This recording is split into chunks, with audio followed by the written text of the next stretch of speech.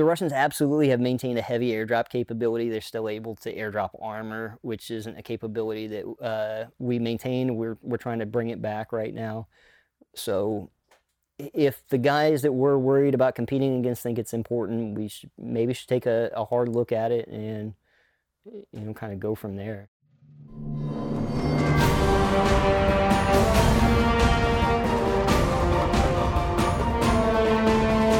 Welcome back to Leaders Recon. So we're in a little bit different place today with Sergeant Peck from Jumpmaster at WTC. Welcome to the program. Thank you.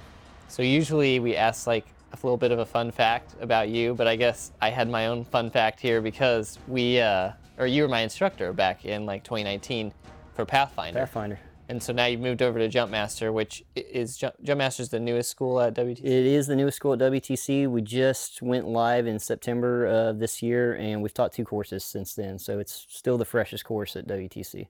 So what is Jumpmaster, like in a nutshell? So Jumpmaster School qualifies airborne soldiers to conduct airborne operations, both on the ground at the unit area, to inspect personnel and bundles in their equipment, and to do practical work in the aircraft, and to safely execute soldiers and equipment from the aircraft in airdrop operations.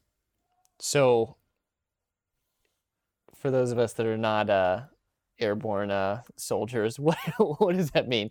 Jumpmasters are like your OICs and NCOICs that are putting soldiers out of the plane. That's in a nutshell. Okay. That's it. You're the guy putting the officer or the NCO that's putting the soldiers out of the plane and making sure everything gets out safely. So then are there minimum requirements before you can become a Jumpmaster? What does that look like? So obviously, first of all, you have to be airborne qualified. The requirements currently are that you have to be on jump status a minimum of 12 months, and you have to have at least 12 high-performance exits, which a high-performance exit is defined as an exit from a C-130 or C-17 or C-27 aircraft. Okay, so just not like a helicopter of some sort? Not a helicopter. It's got to be fixed wing. So then, is there any other minimum requirements for soldiers before they could come to the course, or is that just? You have to be an NCO or an officer. Okay. You have to be at least in the pay grade of E5 before you can attend the course. Okay, so what is it? Can you give us a breakdown, I guess, of how the course is laid out? Like, is it a 10-day course, or what's the?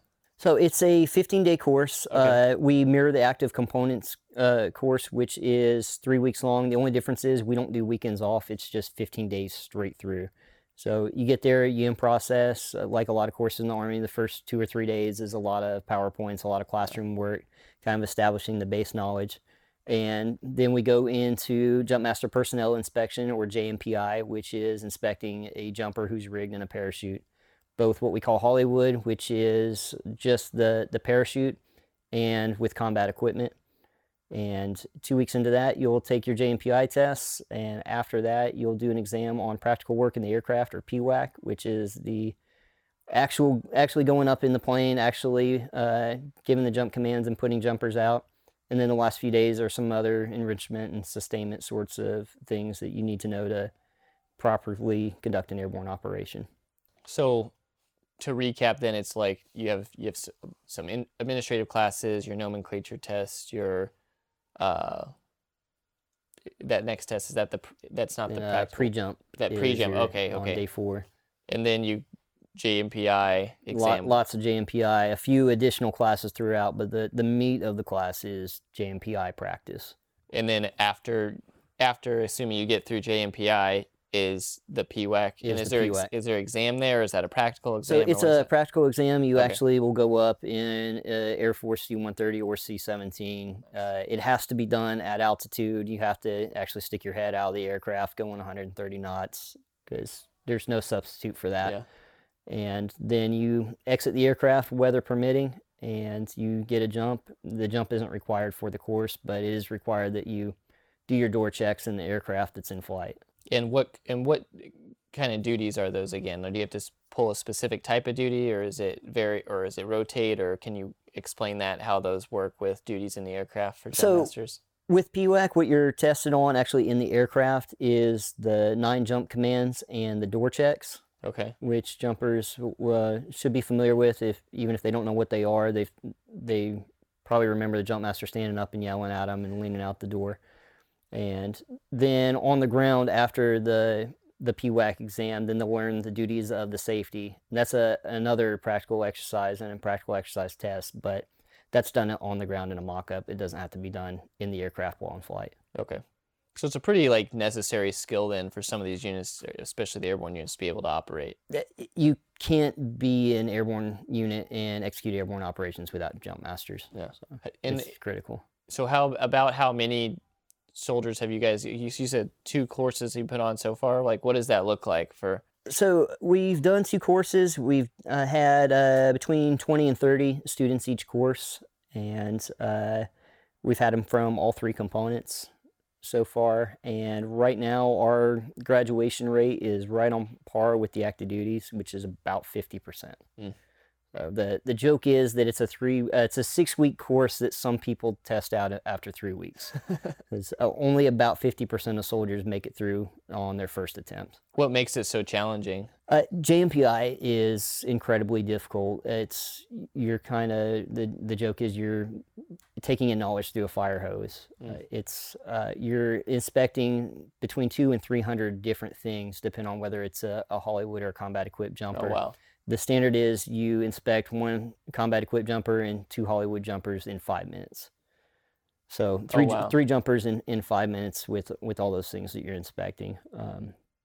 And the intent is that if you can inspect those 3 guys in 5 minutes and find everything and have a proper JMPI sequence, when you're stressed, then you can do it with a real jumper and take your time and, train hard, fight easy, basically. Yeah. So then, is there differences, or you already highlighted like the active duty course has weekends off.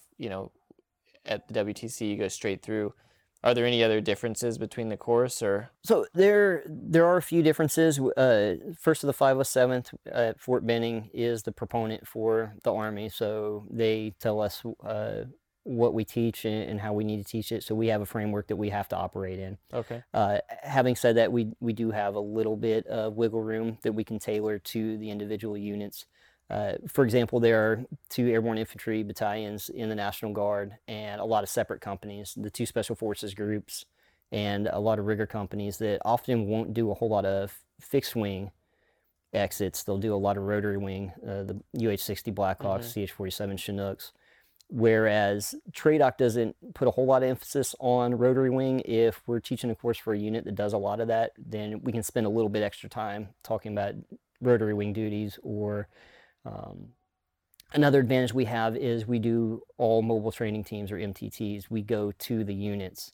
So when we're teaching you PWAC and how to spot for your drop zone, you're spotting on the actual drop zone that your unit drops on all the time. Oh, wow. So rather than... And you always go on MTTs right now? The way we're set up right now, we always go on MTTs. We're scheduled to do, I believe, 8 in this next year. And we're going to first of the 143rd in Texas, second of the 134th in Nebraska, going up to Rhode Island for Charlie Company, first and 143rd, and a couple courses down in Florida. And then also a few courses. I think we've got one at Hunter Army Airfield in Georgia, just a couple random places. But and are those like requested by the units, or how does, if I'm an airborne unit, or have paid parachutists that we need to start getting through Jump Master, how do I go about facilitating that? So again, the infantry school is the proponent for it. All requests go through the infantry school. If it's we're set up to teach the reserve component. However, if first of the 507th, who is the executive agent, is tied up and can't do an MTT for an active duty unit, infantry school could bring it to us and have us do it, but it all goes through the infantry school. Okay. So then what is it, I guess, moving into a little bit of the challenging parts of the course? You already mentioned JMPI. What does a day look like when you start diving into the breakup of, a typical course day at Jump Master? So it's not a particularly physically demanding course. It's not a wake up at 05 for PT sort of course. Yeah. It's more, a little bit more banker's hours. You'll be working anywhere from 6 to 10 hours most days. come in at around 08 after breakfast. Most days we'll be doing a lot of JMPI practice, which is what we call JMPI circles. And it split the class in half. Half the class is rigged up in the harnesses. The other half is acting as the jump masters. They'll go around the circles. The harnesses will have different deficiencies in it that the students are looking for. That'll go from 25 to 40 minutes, and then we'll switch out and just keep doing that all day long.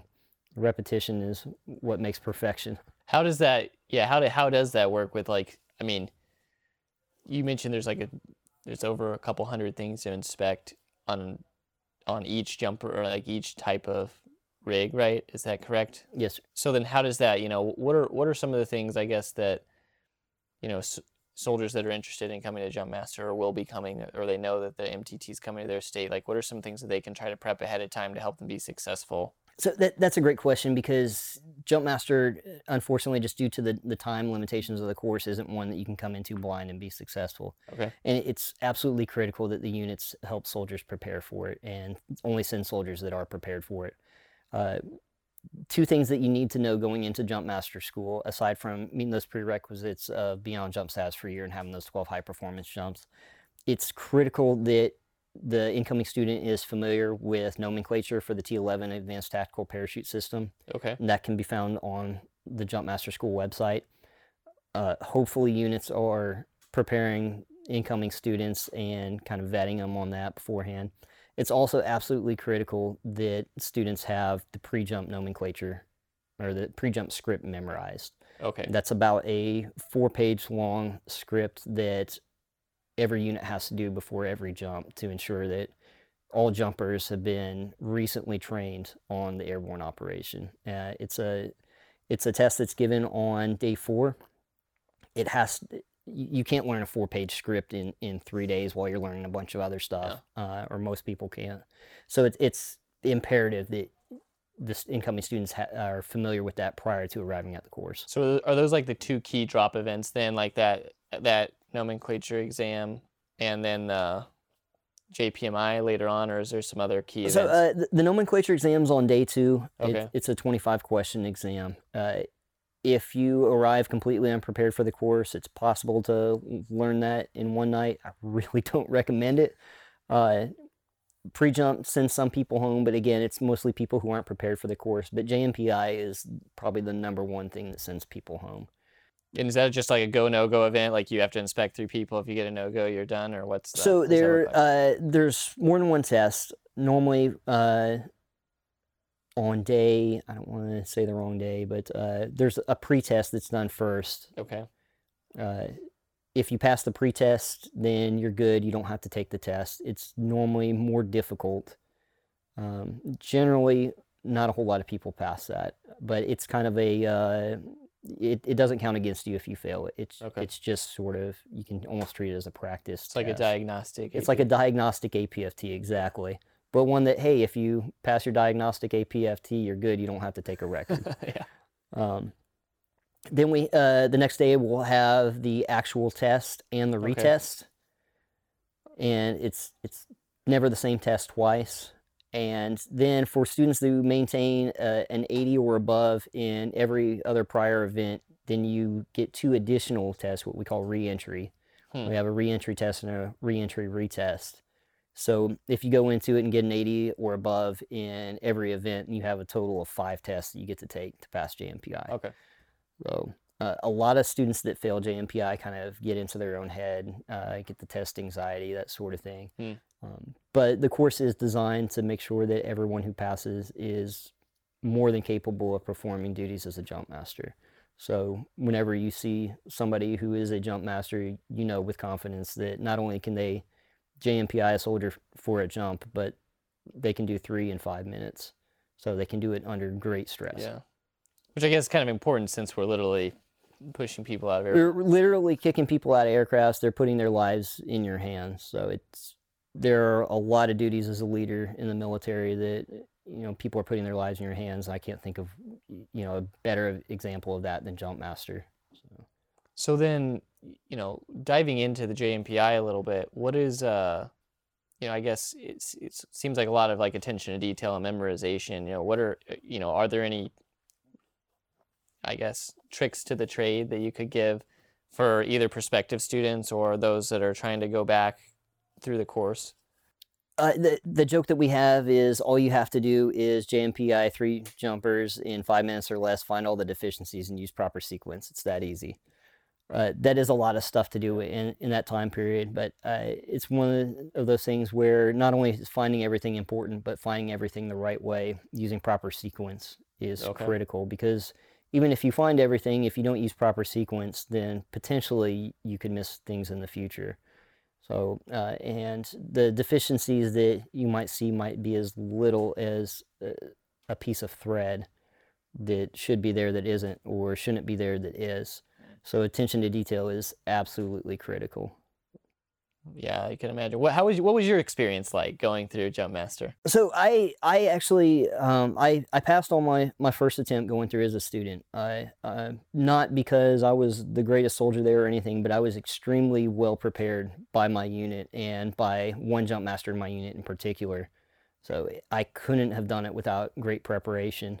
So did you have a little bit of familiarization like with everything going into it, or like what I guess since you're a stellar example now, if you passed the first time, what was some of those things that you did specifically to first of all, my unit had their own nomenclature test that they gave me, and again, it's everything can be found on the Jumpmaster school website on Fort Benning. So they gave me a mock-up that they made of a nomenclature exam. If I didn't pass that nomenclature exam, they weren't going to send me. I had to recite pre-jump in front of my company first sergeant. Nice. So if it's easy to be confident when you're reciting something to yourself at your desk or in your car, but then whenever you have to stand in front of your boss or your boss's boss and recite it, then you're going to make sure that you've got it wired tight. So of course, I not only did I have my 12 high performance jumps, but my unit was making sure that I got on every opportunity that I had to make a high performance jump in the months preceding that. Okay. So without those things, there's no way I would have been successful. And it basically came down to my company, Air NCO. So for Air NCOs in the Guard in these units, or readiness NCOs, whoever they are, that's not only do you have responsibility as a jump master, but as your unit's trainer. And like, I know you kind of hit on some of the importance earlier of like why jump masters are key for airborne units and making sure everything's done safely and appropriately. Can you give us a breakdown a little bit of like what are the duties, I guess jump master duties, or what are the roles that jump masters fill during an airborne operation? So you can basically break down a jump master's duties into 3 categories. There's back at the unit, there's at the departure airfield, and then there's in flight. Okay. So back at the unit, you have things like your pre-jump training, your sustained airborne training, planning the airborne operations, things like training new jump masters, ensuring that you're running a basic airborne refresher if that's necessary, and just making sure everybody's qualified to do their jobs.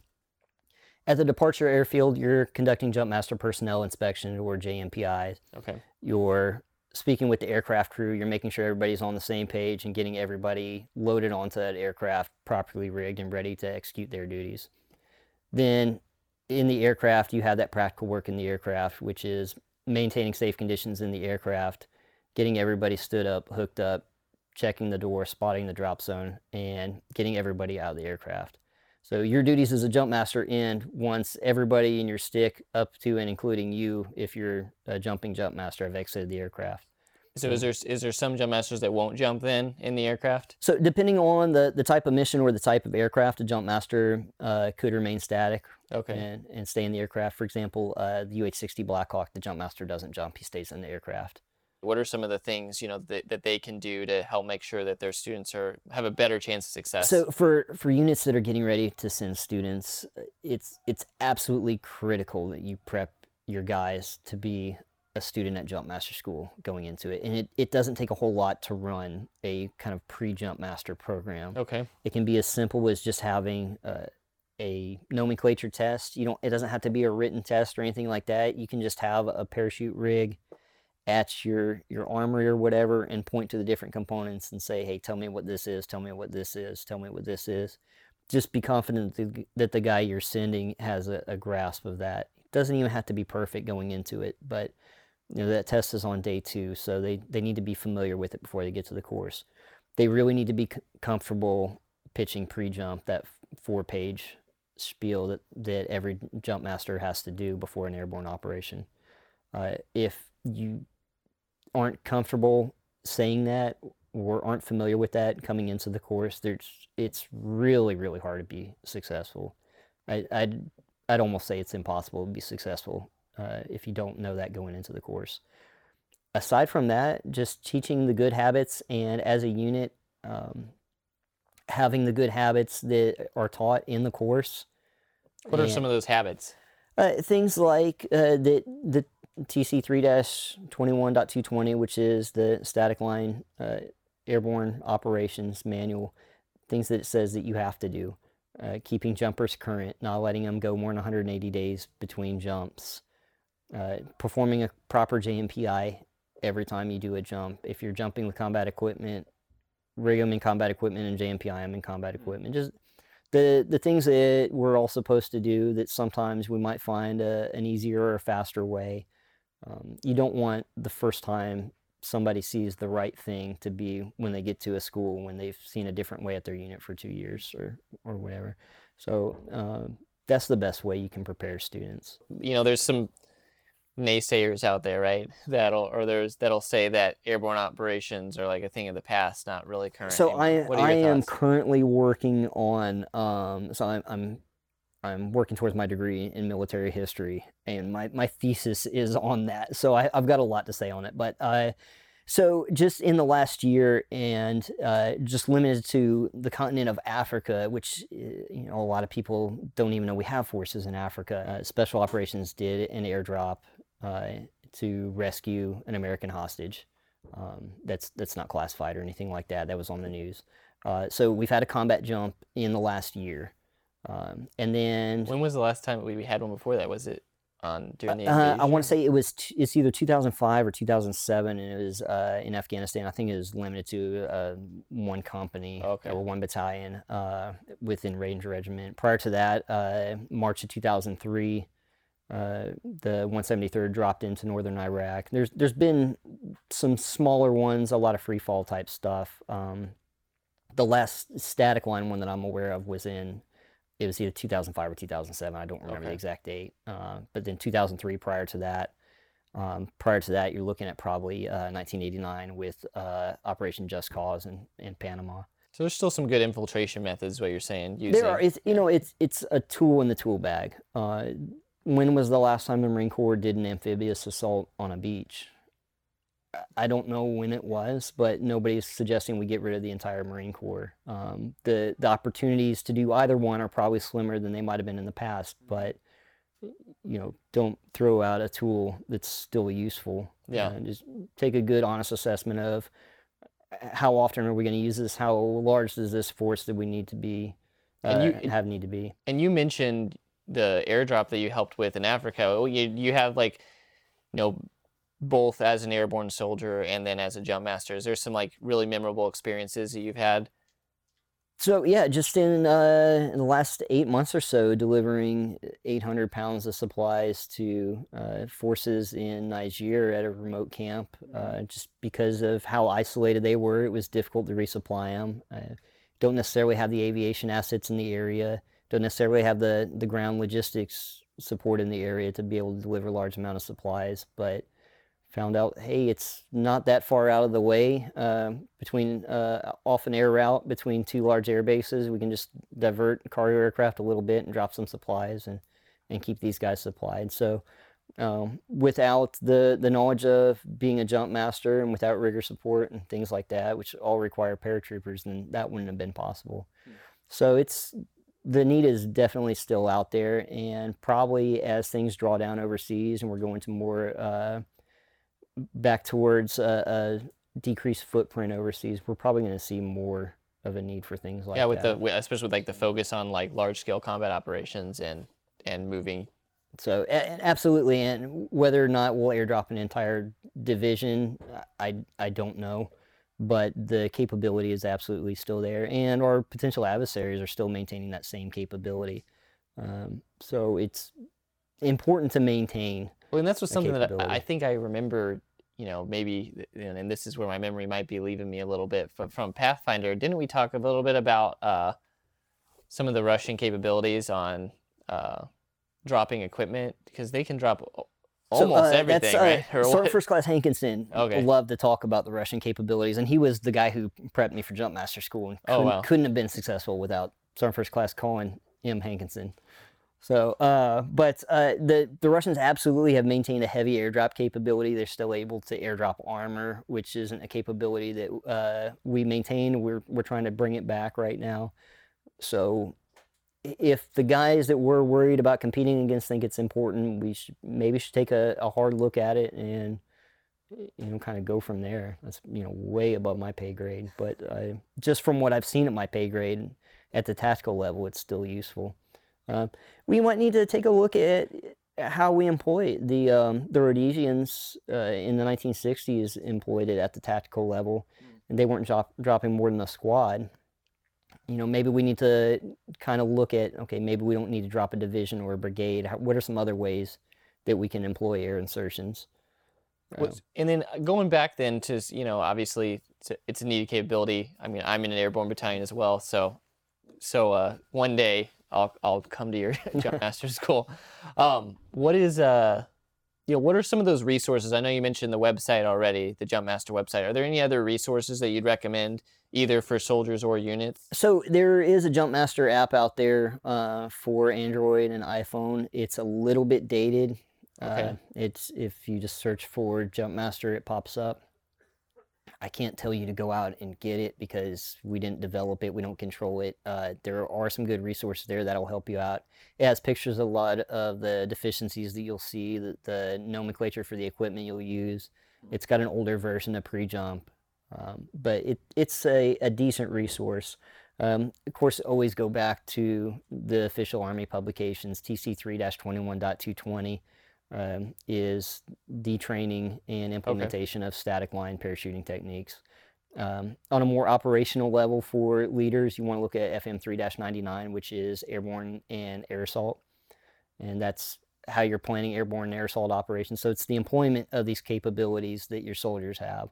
So, well, I guess that's something we didn't really talk about too much, was the whole planning factor, and all the Jumpmasters have to be involved with that. I mean, we touched on it a little bit, I guess. Right, and that's not something that Jumpmaster teaches. We're limited by our footprint of being only 15 days long, so there's only so much we can teach in that time. But that's a whole different level. But it's important to not forget, particularly FM 3-99, because that's, okay, why are we doing this airborne operation? Okay, where are we going to drop our guys in relation to our objective? Things like that, load plans, all that sort of stuff. So especially if you're in a command slot, if you're on a staff, a planning staff, 3-99 is what you need to take a look at. So. Well, thank you. Yeah. Well, thanks for sharing a lot of your expertise with us here, and for coming on to Leaders Recon in C-130. Thanks for coming to my C-130. Thanks. If you'd like more information on any of the topics discussed today, please visit our social media pages in the links below, or visit our website at www.nationalguard.mil/leaderdevelopment. If you liked today's episode, please don't forget to subscribe and leave us a 5-star review. You can find us wherever you listen to your favorite podcast.